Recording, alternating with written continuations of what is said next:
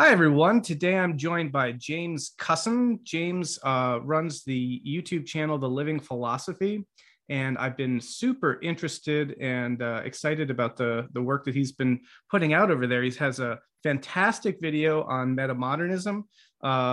And I'll put a link to that in the description and highly recommend that people check that out. But also doing some really fascinating videos on integral theory. I think you've got a video on the quadrants that's got like 100,000 views. It's it's really yeah, excellent job with all this stuff. But this is also just sort of the tip of the iceberg. I mean, you get into the whole philosophical tradition, Nietzsche, Kierkegaard, I think is on there, all the way back to Aristotle and the, and the academy and everything. So it's all in there. Continentalist analytic philosophy.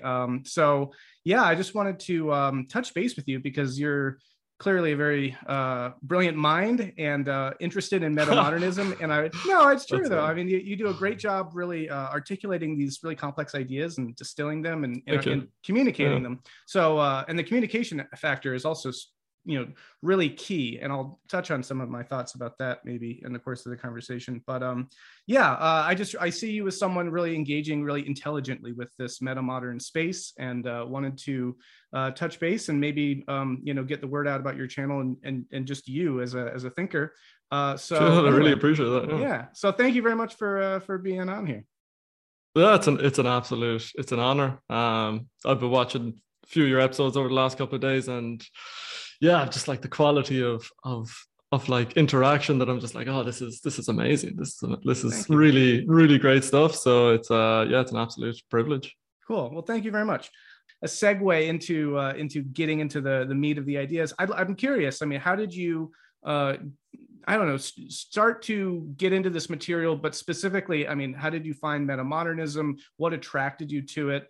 And I mean, you've in your metamodernism video, you begin by saying metamodernism might be the most important idea you encounter this year, and you say it's essential for the problems we face today. So I mean, you're really going to bat for this sort of paradigm. I guess so, yeah, I'd be curious to hear what your how you kind of came to all this and yeah. Yeah, so with integral, it's a funny thing. So I was in Australia about 8 years ago and was doing this thing called HelpX where you work for your food and board. And I stayed with this semantics teacher and he just introduced me to like loads of just amazing thinkers I hadn't come across before. And there was too many for me to dive into at that point. So there was like Brene Brown, there was Osho, there was Ken Wilber, and he's quoting from all these different people. And I just finished like my degree in philosophy. So this was a kind of a whole new world for me. Now I'd been into spirituality before, but just these thinkers I'd never really come across. And yeah, so Ken Wilber was on my radar then, but I was just like, oh, he's someone that I'll need to study at a future point. Like that's something I'd like to study in depth. And then just a couple of years back, I just hiked the west coast of Ireland, just kind of like the lockdown, you're off a leash. And so I just walked from Limerick down just all the peninsulas down to the south of Ireland. Wow. And then just afterwards, I just had this moment in a bookshop, secondhand bookshop, and there was a brief history of everything. And I was just like, oh, I just read that. And I was like, oh my gosh, this is just absolutely amazing. And I'd been coming out of like years of being in a very, very Jungian place. But I had a friend send me Hansi Freinacht, send me the Listening Society, been like, you need to read this. I read a little bit, I put it away. And then I think I must have read Ken Wilber and then come back to it and been like, all right, this is fantastic. So there's just so many nuggets running through it. And just the whole idea of the fact of we're coming into a meta-modern time. It's just so many things just clicked for me with the meta-modern idea that I was like, this is incredible. Like, and as well, there's so much like hatred towards postmodernism.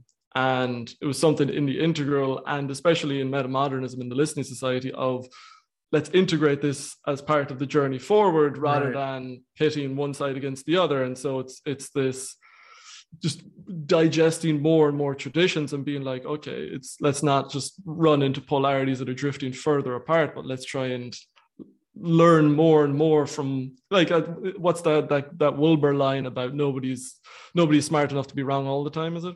I was just like, yeah, that's like brilliant. And it's just that idea of just taking curiosity rather than certainty. And yeah, so that was just an attitude that really resonated with me, and that I've always kind of been drawn towards. And then with metamodernism, that thing of like, well, let's be curious, what can we do with this? And even the whole thing of like, we're creating models, but we're holding them lightly. It's the thing of like, we need to try, and we know we're going to fail, but we need to try. And I was just like, well, this is what we need now, because it's so hard. Like, coming through the Jungian thing, it was a lot of like thinking about new religions and thinking about the time that we live in as being kind of a pivotal time, in the same way that we'll say the time of the ancient Greek philosophers would have been, that the old religion had lost its grip on the psyche. And so there's this interim phase, because I always think it's going to be an interim phase of like atheism or of a kind of agnosticism before the new religions are born, before the gods reawaken, or people become recognizant of the gods. So thinking of this time that we live in as that, and then metamodernism kind of in, well, let's explore that, and let's see, try and create things and then see what sticks, kind of thing. So there was so much in it that resonated for me that I couldn't help but be intoxicated by it. Well, there's so much there that I'd actually really like to get into. That I want to come back to that idea of sort of this lull, this liminal period of atheism or agnosticism before the gods reawaken. That is very interesting to me, and I'd like to hear, you could maybe link some of that to the philosophical history. Considering the philosophical tradition, do you think that these ideas are going to be part of the sort of the history of Western philosophy going forward? The great conversation. Or are they more tangential, or how do you fit them into that sort of narrative? That's a really good question. How would they fit in? Because it's I have difficulty with that question, because it's very hard. And I don't know whether this is a thing of like, it's easy to pick out the skyscrapers when you're 100 miles or 20 miles outside of a city, but when you're downtown, it's very hard. So like being within the time period, it's very hard for me. Like, you can see that Zizek is going to be remembered, but is it going to be as a significant contribution? Chomsky is definitely going to be there as a significant contribution, but I don't know. Is it possible to know within a time? Yeah, because the thing, and this is part of my own ignorance, is that like, I'm not that up to date with what's going on in philosophy now, if that makes sense. Like I'm still trying to catch up with everything, like with all these other models and ideas that I feel like, okay, if you're going to read Foucault, you got to read, you got to understand phenomenology, you got to understand existentialism, you got to understand Nietzsche. If you're going to understand Nietzsche, you're probably going to want to read Schopenhauer. And if you want to read Schopenhauer, well, you got to read, you want to know what's going on with Hegel, but really you got to know Kant. If you want to know Kant, you got to know, and it just goes onwards and onwards. Right. So it's just like, just drowning in information. There's so much to know that I'm like, well, where do you even start? One of the questions I have too about this is, it sort of relates to, how does this relate to the field of, say, like academic philosophy? Because I'm of the view that, and I have some friends doing PhDs in philosophy, and I've in fact, I almost went that route myself briefly. And so I'm a little bit aware of some of the stuff that's kind of happening in that space, but none of it is exciting and as compelling to me as like these ideas, which I see as happening generally outside of academia. And I find that an interesting dynamic as well, in terms of, but even as I say that, I'm thinking, well, have academic philosophers, to what degree have they necessarily been the ones carrying that torch or moving things forward? I mean, Nietzsche was completely outside that tradition, right? And Schopenhauer, as far as I know, was outside that tradition. Kant kind of nestled himself within it. So I don't know to what extent those thinkers now, the French postmodern philosophers, obviously they were, and the Frankfurt School are obviously very much academic thinkers. But I don't know. So when I went to study philosophy, like, it was in an analytic school. So you were of the Analytic Continental. So it was in an analytic university in Scotland. And I was just like, this what is this? Like, this isn't. I'd been reading Camus, I've been reading Nietzsche. You know, I was all about, like, so Nietzsche has this line that to the philosopher nothing is impersonal, whereas to the scientist there's this little box called the will to truth, and it doesn't matter where in the field of knowledge that they put it, it's just that's the thing and it ticks away. Whereas to the philosopher nothing is impersonal. And then I got to university and I was like, I don't understand what's going on here. I felt very much out of place, and it never grabbed my attention. And now I regret that. Now I wish I'd interacted with it more, but definitely I had this distaste for what I saw as the impracticality, that philosophy was divorced from life in a way, that it had just become this intellectual puzzle rather than something that you lived and breathed. And yeah, it's just, I guess I was connected more into like the ancient tradition, but very much Nietzsche is part of that as well. And there are living philosophers that kind of go throughout and for Jung, obviously with the psychologists, it again becomes imminent.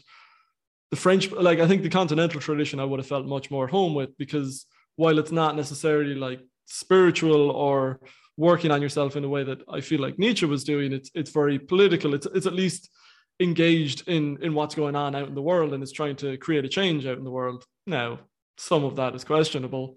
Right. I mean, it seems like the choice is sort of between a kind of dry, well, this is maybe unfair. So, and I also, I have friends in the analytical academic philosophy tradition. And so I see up close, like what they're doing, and they love it. And it's, you know, I'm not trying to, you know, diss the analytic tradition per se, but, you know, in a certain caricatured view, you could kind of say there's either the option of kind of a dry analytic, you know, detached sort of, you know, almost potentially even illusory, oh, this is truth, and, you know, or if you're not into that, then sort of the continental thing, which is just going to be political and kind of very easily kind of falls into this, I don't know, kind of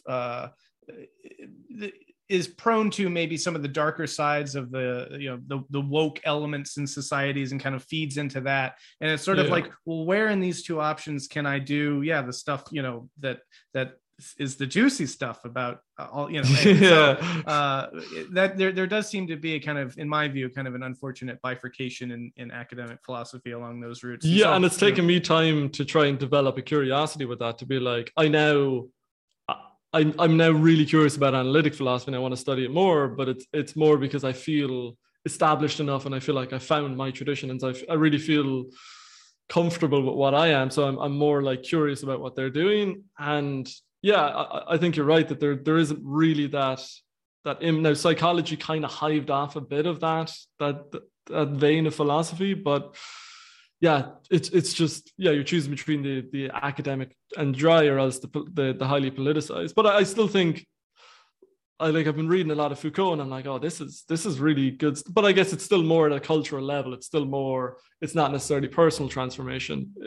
Although it seems in his later years, and I haven't studied this in depth yet, but he makes the move towards so he's famous for being like, he would map out what was going on with, we'll say, the prisons, the mental health system, but he didn't tell people how to change it. He was kind of just like observing the system, and they were like, but like, give us a solution, give us something to work with. You're just someone that's criticizing and you're not doing anything constructive. And it seems like in his last years in the 1980s, he was actually he was studying Stoicism and the works of Pierre Hadot. So he's getting much more into, by transforming yourself, that's how you by ripple effects transform the society. So it seems even there it's moving into that. But didn't he also in his later years kind of take this sort of neoliberal turn? Like I've heard critiques of late Foucault as being sort of like, oh yeah, he kind of just became this like individualistic kind of I don't know, Reagan era philosopher or something. So I was reading a few articles about that, because I was like, that's a juicy take, like the combination of like Foucault, this darling of like of the woke left, and then neoliberalism, like the complete antithesis to that, and just like how those went together. And I'm curious to find out exactly why, but it seems like it was a playfulness. It seems like he was kind of like, well, because neoliberalism was still very young at the time, so it wasn't like a highly, it wasn't clear what the downstream effects were going to be. But I think for Foucault, where he was at philosophically, he was kind of like, oh well, let's play with this and see how these things go together. So I mean, I think definitely when the woke left are looking at him, they're more looking at the 1970s and his fixation on power and more the collective internal things that's going on in society. Whereas, yeah, by the 1980s, he seems to be moving more into that internal individual. And you wonder whether is that to do with his, his confrontation with death. So is that like he's kind of staring down the barrel of this, he knows he's going to die, and maybe that shifted his philosophy a bit. So I'm curious to study that. Yeah. Well, just to jump back to that academic issue too, I wanted to point out, because this ties into something I mentioned earlier, that, I really feel, for good or ill, that a lot of sort of the introductory material people are going to be getting to philosophy, ideas, is increasingly going to be coming through YouTube channels like yours. People are going to be digesting this stuff not in a seminar or classroom context. They're going to be getting these 12 or 15 or 20-minute clips on these things, at the very least at sort of an introductory level, to kind of whet their appetite or just kind of plant the seed. And so again, that's just an element that I keep seeing over and over again that I feel like hasn't really been taken seriously by institutional thinking. I guess it makes sense because it's kind of a threat in some ways, but and I say that for, again, it really is for good or ill, but channels like yours, I think, are very much for good, right? Like this is it's an introduction to these ideas in a very kind of helpful and nuanced way, and these are the things that I think are kind of coming down the pike increasingly. And so the role of the academic philosopher, the role of, the professor or some kind of institutional figure being at the vanguard of, intellectual history, those days seem to be shifting, at least, if not something in the rearview mirror. And I'm increasingly kind of wondering how all that's going to pan out. The future of academia is an interesting like where that's going to lead is an interesting question. I don't think that what people like me are doing on YouTube is any threat, because it's such a brief skimming, and I think if anything it's good because it'll give you just a taster of the different traditions, the different things that are out there, but without, like, really, if you want to go in depth and you want to study these things, university, academia is still a wonderful place. And as well, I think it will take a long time for them to try and enter this sphere, because they're just like, it's when you're an entrenched institution, there's an inertia, it's going to take time before even the individuals within that might begin to become aware of it. But the time between, like, first of all, it's going to take them time to become aware of it, and then it's going to take time for the institution to, like, slowly shift. But I mean, that's always like the time for disruption. So I guess there's God only knows what will happen, but I don't as it is now, I don't think that there's any real threat to academia from what we're doing. No, I agree. And the threat wasn't so much that, like, hey, YouTube clips about philosophy are going to displace or, make obsolete entire philosophy departments, as much as to say that I think that the sort of material, at least, that you get to cover outside of an academic context, like, you're not going to enter even a philosophy 101 class and hear anything about Wilbur or hear anything about, metamodernism for some time, I think. And I think you're right. Like, there will be, I think, a readjustment, and it takes time for these things always, to kind of find their way into those contexts. But in the meantime, it's sort of like, these are the platforms where these things are being really explored. And I think that in some way there is a kind of classroom element, a kind of digital academy, really, actually, that is out there, that is sort of extra academic, and yet has its own vigor or rigor and its own, but a lot more openness and a lot more kind of freedom to explore ideas that just aren't. Yeah, and the way I'd see it as well is that, like, I'm not an expert by any stretch of the imagination, so I feel like it's a journey people are taking with me rather than a lecturing situation. It's I'm going to go off and study this topic for a week or a few weeks, and then I'm going to, share my findings. So it's more like a pioneering mindset of, like, let's see what's out there and let's see what the big ideas are and let's see what we can discern from them. So it's more of I see it more of, let's take a journey together, rather than I'm pontificating or I know what's going on. Right. Because Yeah, and this is, I think it's an important shift for me because it's like that's really fulfilling for me because I'm like I want to learn more about these things, and I've always felt like, well,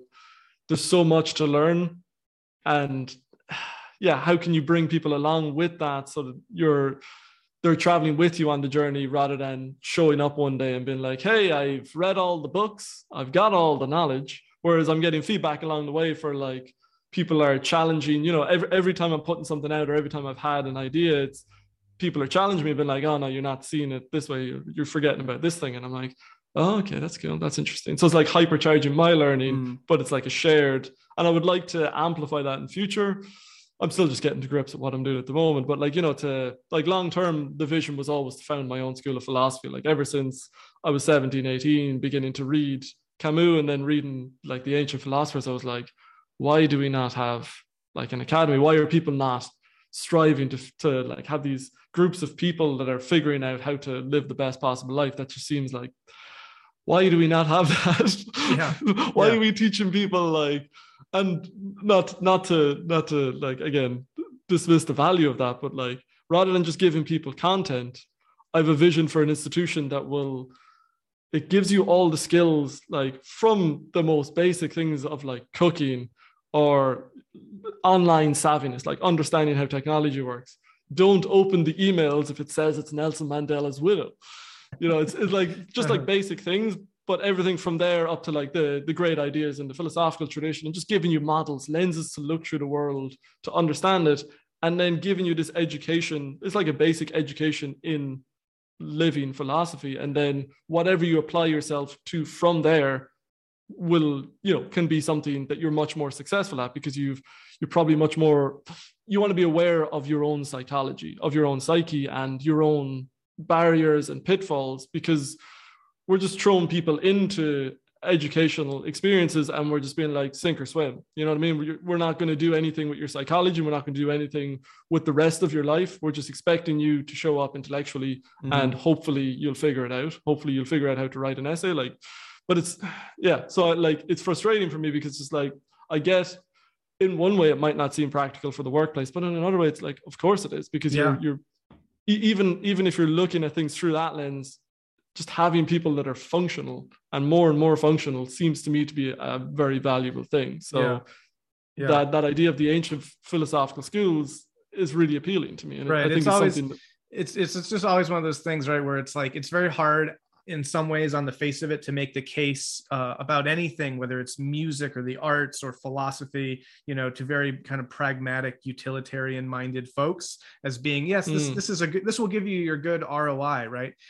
Because it's like, oh, this all just seems very, you know, wishy-washy, and but who needs philosophy? We need, you know, but it's also like time and again repeatedly been the case, right, that these sort of investments up front make you, you know, they're going to give you more civic minded people. They're going to make you wise, give you wiser people, and all, if you could actually you know, I think it's possible, I don't know what you'd use to do this, but I'm sure you could convert that actually into like a very utilitarian argument, in the sense of, look, we're wasting billions of dollars on, you know, people just not living well in the world in all these different ways, that if a proper educational system were in place, you know, like, so. Well, I mean, it's becoming a thing with the mental health crisis, though. People are realizing that, like, oh, there's a severe cost to mental health, and maybe we want to start thinking about this, and maybe like putting up, you know, just putting up a poster in the office is probably not going to solve people's mental health problems.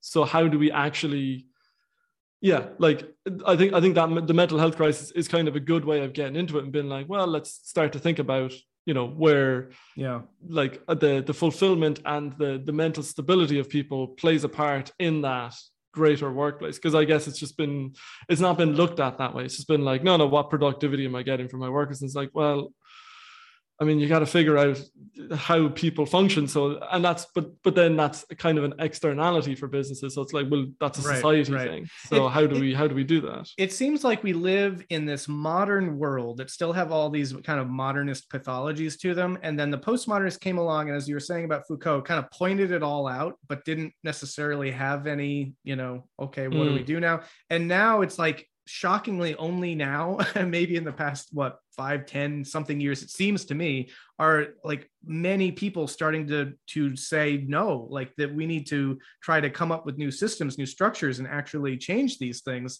And I think that very much is that meta modern shift. It's away from just, critique and point out all the problems to like, oh, we need to take a more holistic view of all these things if we're going to solve these really, knotty problems. I'm curious. And that's the thing, is that they're super knotty. And that was something like reading Foucault, he's saying like, it's because it's so complex. You were talking about, because it's no longer seeing it as this, I can prescribe the solutions to the problems of society. He's like, this has to kind of like, I'm just pointing out the history of this thing. And then the people within those traditions, it's going to take much more than me pontificating and telling how the solution to it all.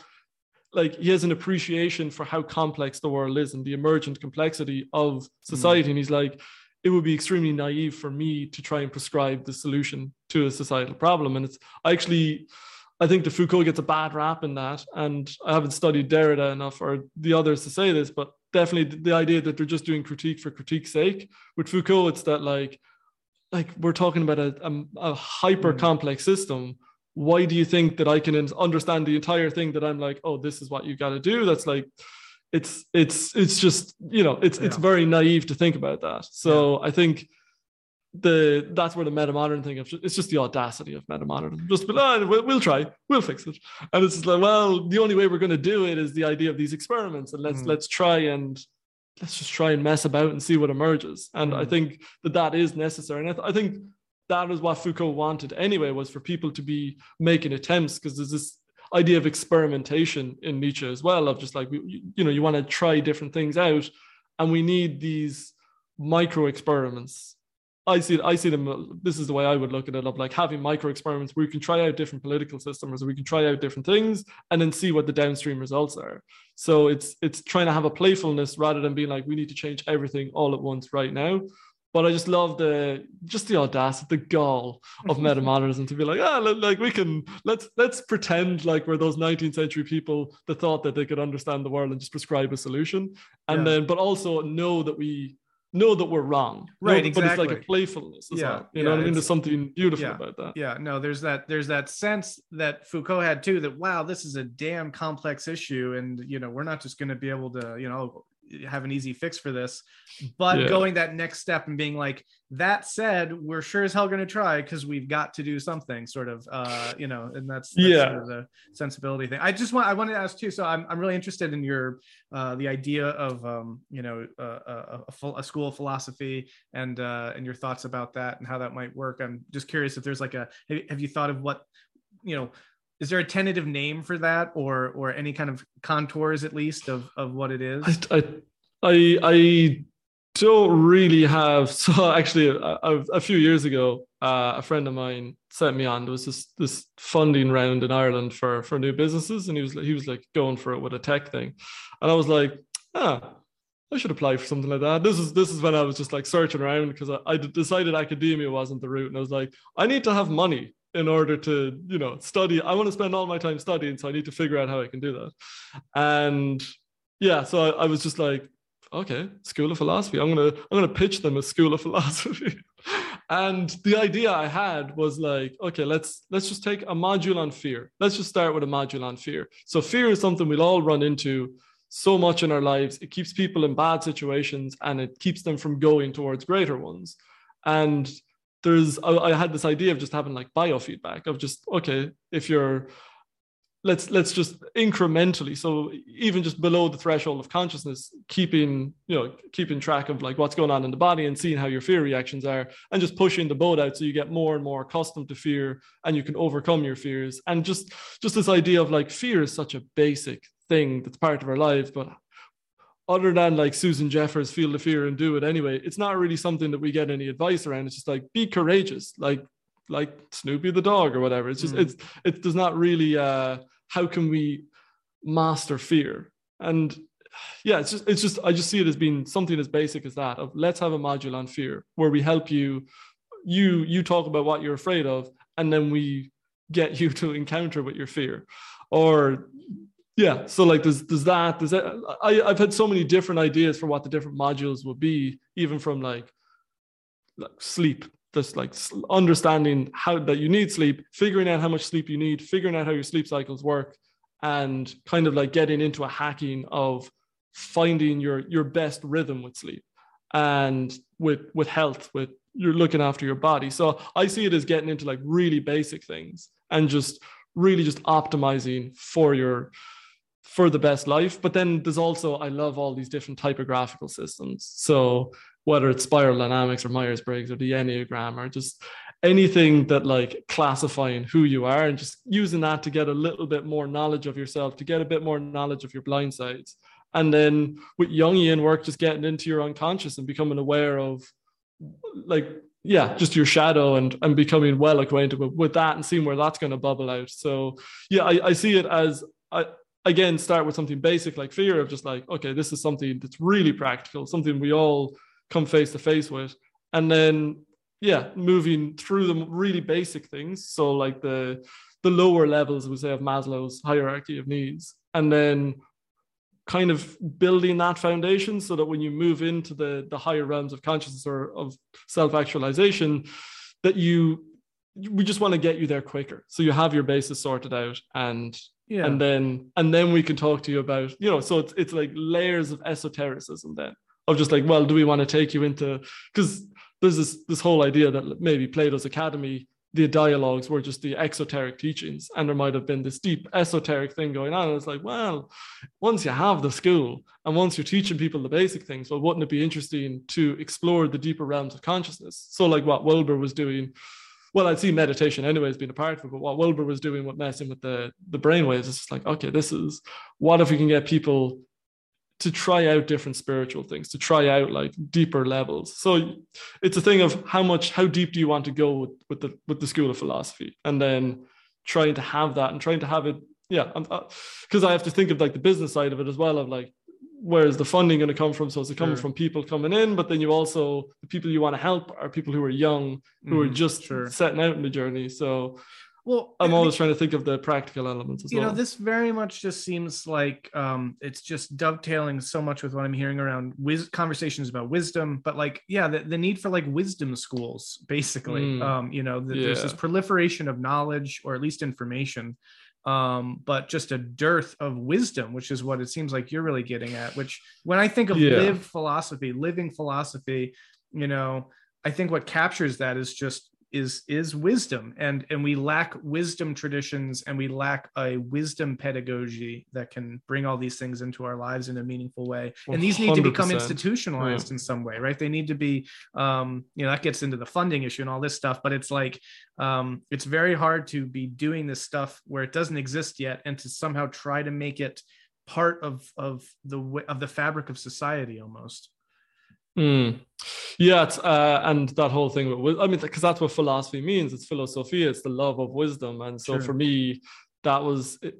I had this thing about it had become philoscientia, it become love of knowledge, trying to move towards that direction. But really, it just comes back to that for me. It's the love of wisdom. And yeah, you have to figure out how do you ground that. And if you look back to the ancient philosophers, I mean, Plato and Aristotle, where Plato was an aristocrat, and then Aristotle was fantastically and fabulously rich because he taught Alexander the Great, who just gave him, who made him filthy rich, and he came back and could just throw money at the idea of a school. So like, how do we do that in a meta modern age? And I think, it's a curious problem, and seeing how that's going to fit in. And can you look to the church? I don't think anyone's going to be tithing the living philosophy, out of their earnings, but figuring out how to. And I think you only know by trying to just take the next step.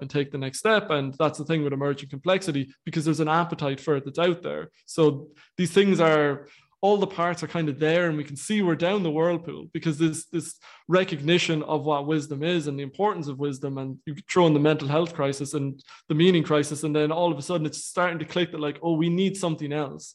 And this kind of comes back to the idea of the lack of religion, and the fact that we're in this liminal time between having institutions that are pillars of wisdom. So that's I think we're in that in between time, and what the next period is going to look like is still forming. So it's there's still a lot that's out there, which is interesting. Yeah, no, I completely agree. And that, again, what you brought back into that, the religious element or the spiritual element, which again, I see in all of these conversations that happening, whether that's with, Vervaeke or Zach Stein talking about, education and the need for wisdom and all these things. There's a kind of shared understanding that there is a spiritual grounding that is also missing, which is also then intrinsically difficult to incorporate in a modern kind of paradigm, or at least in a world that is so governed by modern paradigms, where there's sort of oh no, you can't talk about spirituality or these sorts of things in a public context, which has a lot of good reason for doing that. But then it's like, wait a second, if we're basing schools on stuff that kind of just from the get-go eschews the ability to integrate that with a deeper spiritual, or at the very least kind of even deeper psychological grounding, we're kind of shooting ourselves in the foot for trying to have a wisdom society. But yeah, I want to ask you another kind of impossible question, which is sort of then, if that is the case, right? I mean, how would you articulate the spirituality that gets taught in that context, right? Like what is, I would assume that the kind of spiritual grounding and religious grounding that you're talking about, isn't going to be, okay, we all just need to read, the Bible for eight hours a day or something, right? It obviously isn't that. So then it's sort of like, no, it is that. It's actually, it's all just a front for starting a new Christian cult. If I'm being honest, you got me. I can't lie. All right. Well, now that we've really opened that up, let's dive into that. Because but yeah. So if it's not that, then what is it? How would you kind of summarize the spiritual inclination that gets explored in this sort of wisdom space? Yeah, and I mean that's something that's interesting, because it's what I see is missing isn't actually, I don't see the spiritual element as being what's missing now, because I think that the spirituality is actually something that's very much alive and well, and it's if anything, it's doing better. It's the religious element that seems to have completely disappeared, and it's and this is what you, John Vervaeke and Layman Pascal were kind of like trying to explore, was how do we, like, what is this new religion going to look like, and how to bring in the communitarian aspects, or to make it applicable to, to society at large, rather than just to the small esoteric group of people, because there's still room for the esoteric teachings. There's a lot of people, and a lot of them are cults, but there's a lot of people that are genuinely teaching people to reach higher levels of consciousness. And it's more the thing that's knitting society together, and is a community element that is bringing a watered down version of that, or is providing a starting point for a spiritual tradition, because that's what religion was. You start with, you've got the Bible, and depending on where you are in your life, you're going to church on Sunday. In medieval times, you're just like, oh, this is grand. I don't actually think about it because I'm in a comfortable period in my life. But then when you reach a period of like grief or of extreme challenge, then you've got this deep wisdom tradition to turn to, which can sustain you. So religion is like it provides a starting point where you can be at a low state of depth, like, to use that like Hansi Freinacht framework of state and depth. And so you can start with that shallowness, but then when you need it, there is that great depth. And I guess that's something kind of like what I was talking about with the idea of a school of philosophy there, where maybe you just need to learn how your sleep patterns and how to, get exercise. And maybe that's all you need for now. And this ties in with the Jungian idea of, I actually can't remember where Jung says this, but he says if someone came to him that was below like 38, he would just send them to Freud. He was just like, oh no, this isn't what analytical psychology is about, because analytical psychology is about the midlife transition. It's about the awakening of the underworld. It's about this kind of like second adolescence of the collective unconscious awakes, and instead of an aspect towards life, there's an aspect towards death. So it's facing into the eternal problems. Whereas up to Len, he was kind of like, if you're having problems, you're maladjusted to the world. So you need to go to the Freudians and they'll help you to adjust to the world. So that'll be those basic things of like sorting out your mental health, and maybe you don't want to go deeper. But there are people, and it seems like more and more people that have an increasing hunger for more depth. And so having maybe it's going back to like philosophical schools, because if you looked back to the last liminal period, there was the Epicureans and the Stoics and the academics and the Peripatetics. So you had all these different schools of philosophy.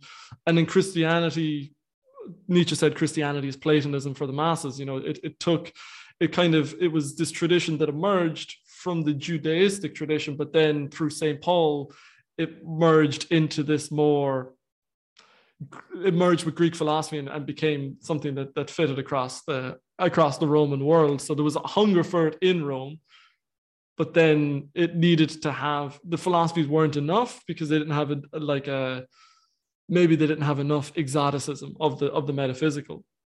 So maybe these philosophical traditions can be the beginning, and these conversations, metamodernism and integral, and these are ways of getting it started, but then we'll see something will probably just grip the collective. But see, the thing, this is the problem with living in a world that's as globalized and hyper-connected as ours, is that like, it's very hard for a new religion to be born, because there's so much cynicism and knowledge that we have that is like, well, this is obviously, you know, the thing that is most kind of compelling to me about all this, because on the one hand, I feel like that's another thing that the metamodern context allows for now that wasn't really possible before, when the cynicism was much more amped up. Because now in a space of sort of sincere irony, you're sort of able to do it playfully in a way that kind of gives more room for something like that. And I don't think that was always the case. That's my hope. But this also does get at, this thing that I wanted to touch on, and in some ways ties back to this question I had about that little period of kind of, you know, liminal atheism and agnosticism before something kind of grabs the collective imagination again. But it's also tied to the whole challenge of novelty in religion, right? How does there come to arise new scriptures, you know, or symbols, right?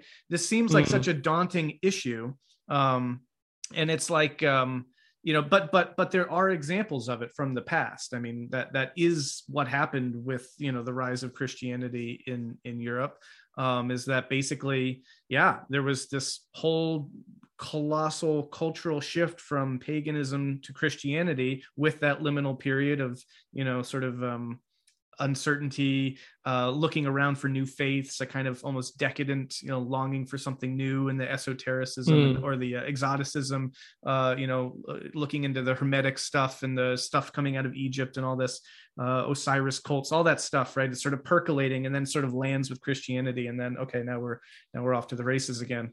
And it seems like, yes, we're kind of at that moment, but like, how do we do that step, especially now when, culturally speaking, or at least in the cultural paradigm that we're in, we're not really working with as much traditional sensibilities. We're working a lot more with traditional and modern sensibilities and postmodern sensibilities. So it's like, you know, it seems like an impasse, and it's like no one necessarily, like, everyone can kind of diagnose the problem, but no one necessarily wants to or is able to stick their head out and be like, well, here's a Bible, well, here's a scripture, you know, because it's like, who are you and what are you doing? And you know, this is where I actually see Jung and the works of like Joseph Campbell and the Jungians as being very interesting, because they point to something. And I think Wilber was actually off with his criticism of Jung, because the way he talks about the archetypes, like, but I think that like the Jungian analysis of myth and the Jungian analysis of the unconscious and the collective unconscious is actually a very promising thing for like seeing it. It gives us somewhere to turn to form a relationship with this thing. And this is something that, like, with Nietzsche, that I feel like Nietzsche got very wrong, which is he was talking about, let's do a revaluation of all values. And he thought, I am the one that's going to do the revaluation of all values. And then you're just like, well, this is just like Marx kind of like prescribing a solution. And this is what Foucault's backing off from. But I think that Jung goes, well, like, it's a revaluation of all values is possible, but it doesn't come from the ego. It comes from the unconscious, it comes from the collective unconscious. So new values will bubble up, and it just happens to come through the pen of an individual, but it's a collective thing. Yeah. And so this is something I did a video after doing the video on the 4 quadrants, where I was kind of exploring this idea of the collective internal, and can we form a more conscious relationship with the collective internal, because we've got a pretty good handle on the individual internal and reaching higher levels of spiritual consciousness, but it just seems like we're just completely unconscious at a collective level. And does it even make sense to talk about consciousness at a collective level? Because I don't know what that means, but there's this collective unconscious, and it seems like there's something that can come through it, out of which new values can be born, out of which the transformation comes, but it's not something that individuals can just be like, I'm going to do this, and this is what it's going to look like, because it's not a blueprinting, because it's something that's bubbling up, and it's just finding there's a few people that are sensitive, that are lightning rods for it, and it can come up through them. So I think that's happening, that the new values are being born, and the muses are there speaking into the ears. And the question is to what extent that's a metaphysical thing, and to what extent that's just an unconscious thing. And that's another thing. How do we form this relationship with the collective? What is the collective internal? And that's something this is where I feel like the integral and the Jungian has merged for me, because that's the big question of, and it's the Nietzschean question, how do you revalue all values? What does that look like? And that's kind of just what I'm starting to see these things connect for me. And in my next video, I'm exploring the idea that feminism hasn't happened yet, that like we had women brought into the masculinist paradigm. So the historical feminist movements were actually just womanism that was actually bringing women into a masculinist paradigm, whereas actually the feminine values have never been lower in value. So like if there was a revaluation of all values, well, maybe rather than bringing women into a masculinist paradigm, it's actually equating the masculine and the feminine, and giving value to within society to roles of care, and to family, and to community again, which is again ties back into those religious instincts. So this is kind of something that I'm just starting to explore, but it's something that everything that I've been studying up to now is kind of clicking with this, and I'm just like, seems so important, because this is the revaluation of all values. This is the future religion waiting to be born.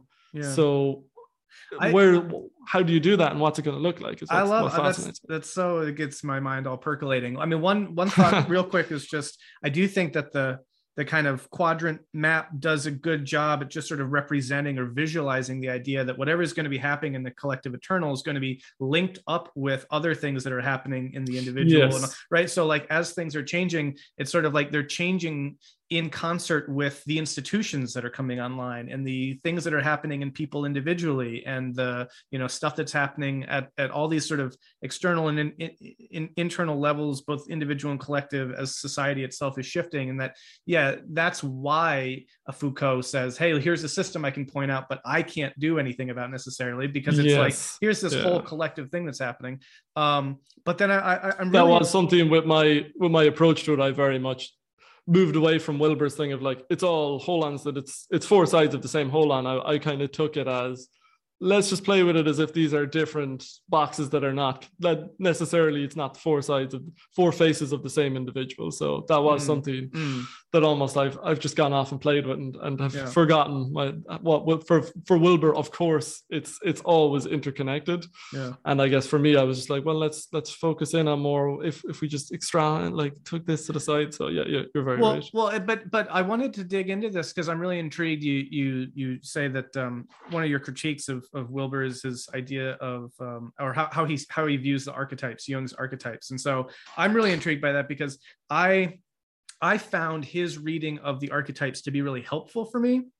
But I'd love to have this kind of problematized, because I always found it really itself problematic that when you dig down into the unconscious, kind of what you're finding there are the waters of chaos, and the inchoate, these drives, these forces, and there's this sort of kind of untamed and very kind of primordial element.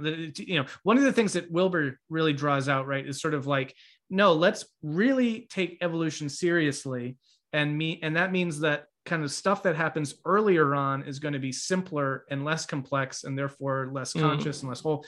And if you really take that seriously, then the archetypes are going to be simpler and cruder, than what we're kind of aiming towards. And so that was my understanding of his critique, was that Jung is wrong to say that basically, we come from out of that and we're kind of going to go back to it, and that's sort of the ultimate source of things. Because if that were the case, then we're just drawing on sort of our most basic of elements rather than our highest of qualities. And so, and when I mapped that to kind of my own personal experience, my own understanding of mythology, my own, engagement with these sorts of topics around, the unconscious and stuff, that seemed to make a lot of sense. But is that what you take issue with, or what would be, So I think so I haven't fully developed this, so bear with me a second. So there's two ways of looking at the Jungian archetypes, and is that like Jung in one sense talks about it as it's the inside of our instincts. So and this is what Wilber's criticizing, is that like it's an evolutionary thing. It's an evolutionary storehouse of all the lessons that we've learned ancestrally. And so Wilber's point is that like, well, we can't look back for where we're going to go forward. So that's like if you take Jung as just being an evolutionary thinker, but then there is this whole, and I think Jung tries to hold us back a lot, his metaphysical side. And it's more that the archetypes are projecting forward, and that it's not actually just, the collective unconscious isn't just this physical history thing. It's how deep does the unconscious go? Is the unconscious just like a personal experience and a historical experience, or is this a connection to something metaphysical? And the idea of synchronicity as an acausal principle is that it's not actually, we're living in a world that's much more mysterious than the materialist modernist paradigm would have it. So I think Jung kind of was doing the exoteric esoteric thing, and he was kind of playing the exoteric game of like, this is releasing things, but then on the other hand having this highly esoteric kind of teachings, and having this more metaphysical thing which came out in the later years. And I think if you take the archetypes as being something metaphysical, then it seems, because there's that interesting interview with Jung that the BBC did, and your man asks him, do you believe in God? And he goes, I don't believe, I know. And I'm like, what does that mean? Like, where is that? Like, that's a really interesting thing. And that was after his near-death experience, where he had a very, very interesting near-death experience. And like actually where his psyche went in that. And so I think that Jung is more of a metaphysical thinker. And I'm talking to someone else at the moment about animism and about the idea of other consciousnesses being about us, and like the trouble with having just this human-centric conscious, which is also a thing in Integral. We haven't really moved away from the idea of this linear development that culminates in, modern American man. It's this, well, what about the indigenous traditions? Do we just write them off as being, stage purple? And, so that's troubling to me. Like it seems like there's more that we could do there, and it seems like there's other things that we can learn from. And it's one thing that I find troubling with like the Integral, or with the general philosophical trend, is that like this is the culmination of everything. And it's like, well, what if people, like, clearly the spiritual thing and different elements of the spiritual thing have been developed very deeply in other parts of the world. Sure. And so maybe they didn't develop this cognitive, or this IQ. I was trying to think who you talked about this. It might have been Zach Stein, that it's not just about this IQ development and this very specific skill set that's led to where we are, technological world, but that could be other cultures that have developed much further in different elements. And we already have that with like the Eastern meditation traditions, that we're like, we acknowledge that they've gone much further than we have. So what if there's more going on than just a human-centric world? Then what if there's the possibility of other consciousnesses?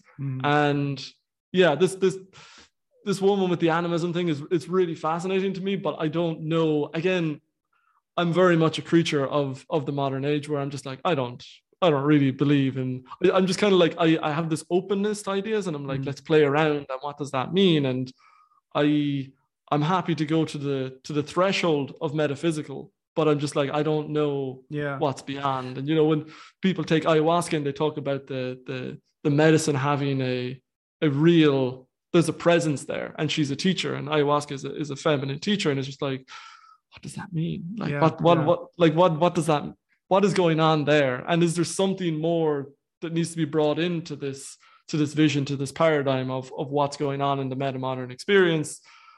And yeah, this is more stuff to explore, but it's all tentative. I agree. I think then it's all about how do we find the best way of trying to think about what that more might be. Because I'm very willing to accept that our kind of modern framed, you know, localized individual consciousness, et cetera, is like, you know, an incomplete paradigm and obsolete even, and that we need to be moving beyond that. But the alternatives then need to be very carefully weighed, because we could wind up, you know, kind of losing a lot if we go a certain direction and it winds up not being the best one to go in.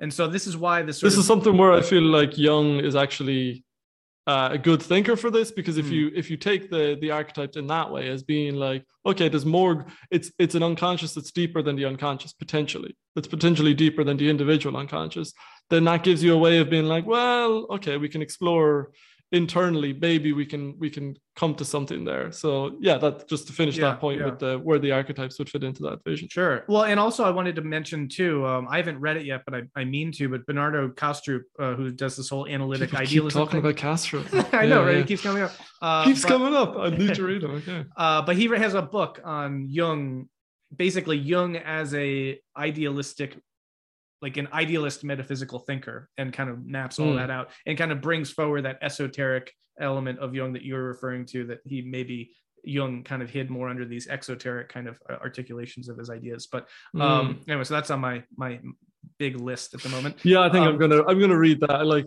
that's it's just like his name keeps coming up, and it's not just with Jung, it's like with Schopenhauer and stuff. And I just need to read Kastrup, evidently. So I think that sounds fascinating. But I was just gonna say, I think, what if these sorts of things, just to throw this out, like if you could conceive of this rather than, well, let me point one thing I think that all this does is, it's really crucial, is that in the topic of this articulation of a new religion, right, is it helps avoid the whole ego problem and all of it, that pitfall nonsense, right? If you're not just a person being like, here's my revelation, or here's my you know, Nietzschean transvaluation of all values or whatever, it's more of a I'm just a conduit for something bigger, which has always been what the religious traditions have said.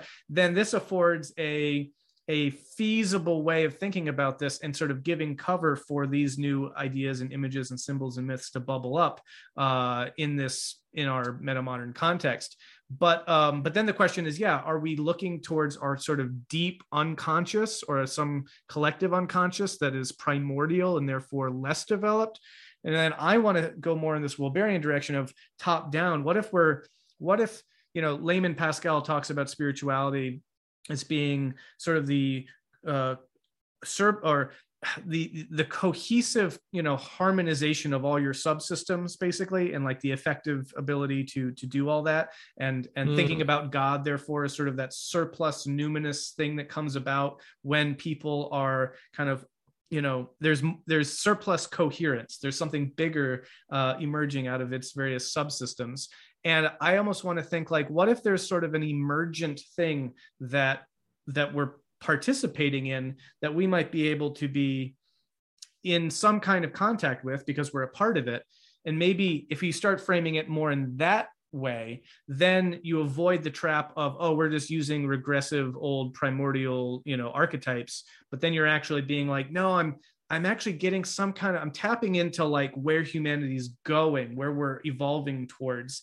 And at least conceptually, that's more attractive to me. Whether any of that hangs together physically, metaphysically, whatever, is a kind of a different question. But yeah, I mean, I think it's definitely not to think of the Jungian thing or the archetypal thing as being just a regressive, or we're just looking at birthing another Christianity, but more as the way authors talk about the muses, the way authors talk about like, this book just poured out of me. Like I sat down and then it was done, and it was this fully formed thing. And that might be a very, you know, that's not going to be like an ancient religious text. That's going to be like, so Stephen Pressfield is one author that talks about this a lot, and it's just like it's just some days the muses show up, or Elizabeth Gilbert talks about it as well, of this other thing, of this other thing that's kind of like pouring through you, and seeing the, again, wanting to break down the idea of the individual and being like, well, we're not just the ego, there's a lot of like different moving parts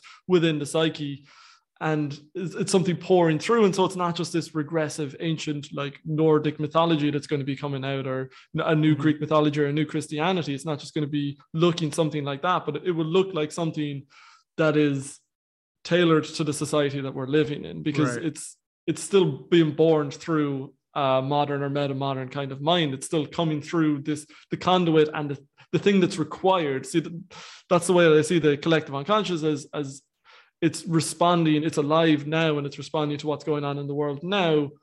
And how do you psychically balance that?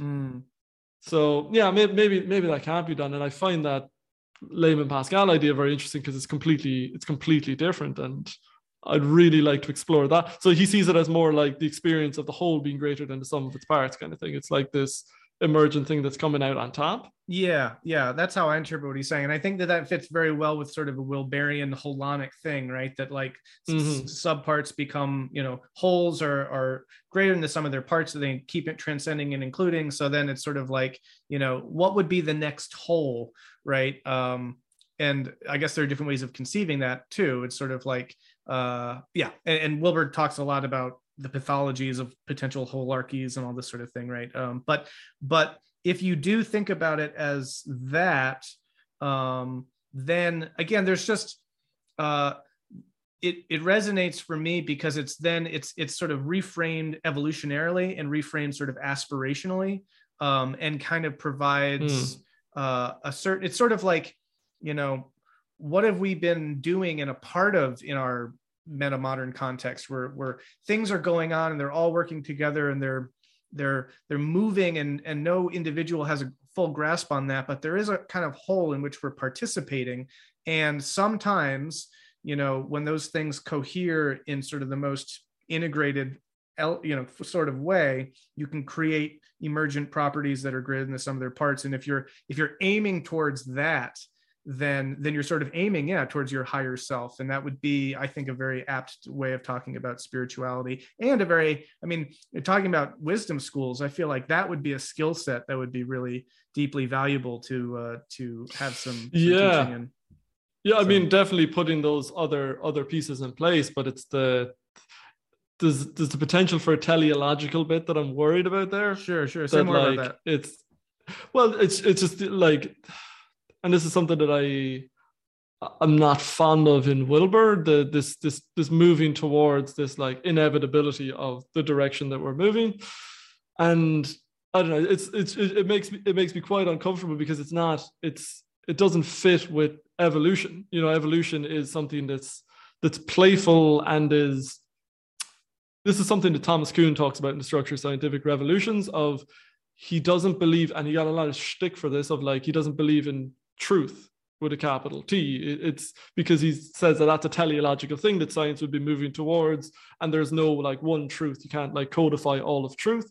And he sees it more through like an evolutionary lens. So it's that there's different possibilities for the way it can go, and you're going to capture different parts of what's out there, and new truths are going to emerge. And it's not to say that it's relativistic, like there are truths that are better at explaining the world and are more functional in the world, but it's not heading towards this one direction of this one codification of the truth. And so if you think of like evolution of life, there isn't one life form that all of existence is heading towards. It's a playful interaction between circumstance and intention. And so it's what happens along the way, and unexpected things happen, and then that leads to something new bubbling up.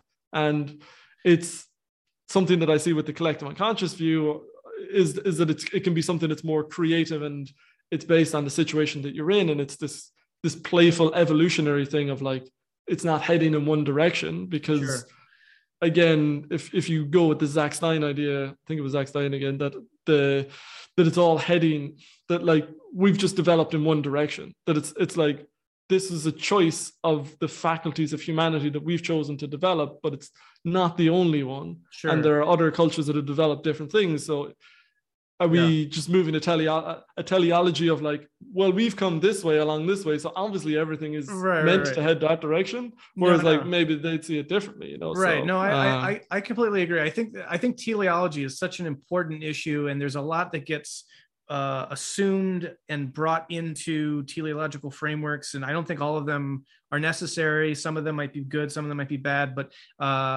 I would say just on this thought, real brief, the way I tend to think about this is more like if you look at evolution and you consider things that have evolved independently, like wings, right? There was a certain element in the environmental constraints that allowed wings to work. I was just listening to this fascinating thing about dinosaurs and how dinosaur wings evolved. Like it took millions and millions of years, and there was no use. I mean, all these various other former versions of the wings had their own individual functions, right? But at a certain point, kind of something with the environment and how that thing had evolved to that point clicked, and then now the thing can fly. And you see that in like, you know, dinosaurs, but you see it in other winged creatures, or eyes. You know, I think of eyes the way that. But I mean, take any structure, right? That kind of works and has developed independently. It's not to say that like, oh, therefore wings are what evolution is aiming at. It just means that there's something about this that works really well given the constraints of the environment that is the background context for all this. And I think you can look at consciousness that way, that sort of once consciousness started kind of getting into the mix more and more, it was like, oh, wow, this thing kind of works really well in this arena. And so then you can start to, I think, do the kind of additional question of like, well, what does that mean? So even if the dynamics of evolution themselves are playful and unteleological, but just sort of always, you know, exploiting the niche that they're in, what does it mean that wings work, right? You know, like what does that mean?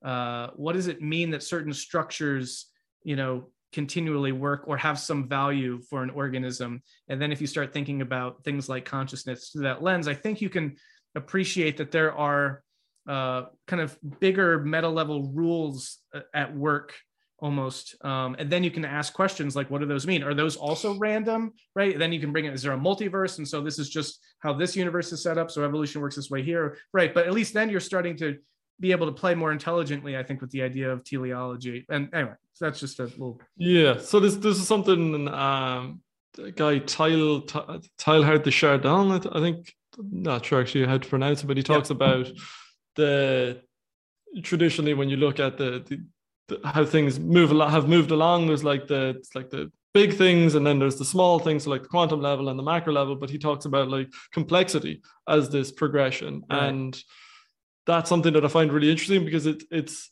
this other thing that's increasing, but it's not necessarily specific to, like, because you're saying consciousness, but I would say, well, this is a specific type of consciousness, and maybe there's different like elements of. So I think of like Carlos Castaneda, and again, it's someone that I've no idea how to really. I don't know where to put that in my mind, but he talks about consciousness being located like somewhere here. That this is where our consciousness is. It's like almost like a tennis ball of like thing at the edge of our aura or something. If you move that to a different place, then you're in a different state of being.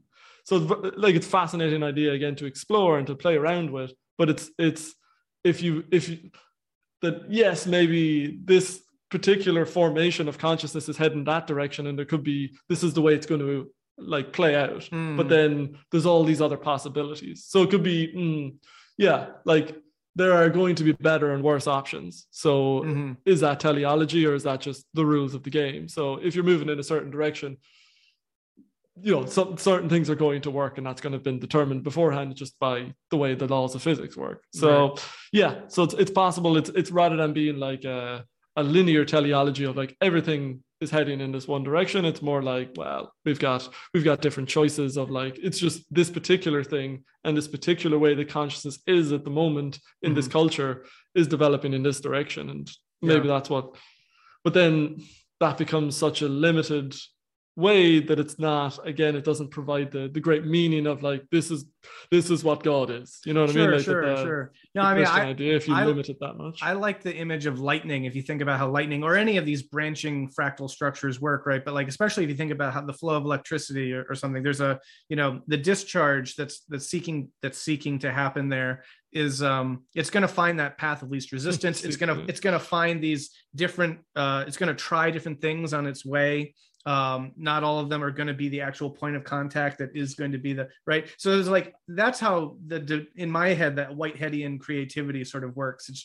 It's lightning moving throughout the universe, trying every option. Some of them work and it goes over here. And then it's like, you know, creating these newer, higher, more complex structures. And then you can look at the whole evolutionary history and see that complexification is also one of these things that is sort of, you know, increasing. And then you can sort of ask, well, is that teleological? What does the increase of complexity mean? But we've gotten really which is something. Have you heard of Stephen Kaufman? Stephen Kaufman is really interesting. Yeah. Or is it Stuart Kaufman? Stuart Kaufman, that just like his models of how life actually evolved. I'm just like, oh, that's fascinating. That like this emergent complexity is actually just hard written. That wasn't a complete accident. That was just, there's a whole side of science that we haven't really started to explore fully, and that's just emergent complexity and how what new and wonderful things can emerge out of that. And it's just life happened to click at that one point, and then we've kept it going. But it would have happened, and maybe something else could have happened, and the branch would have gone differently, which is an interesting thought.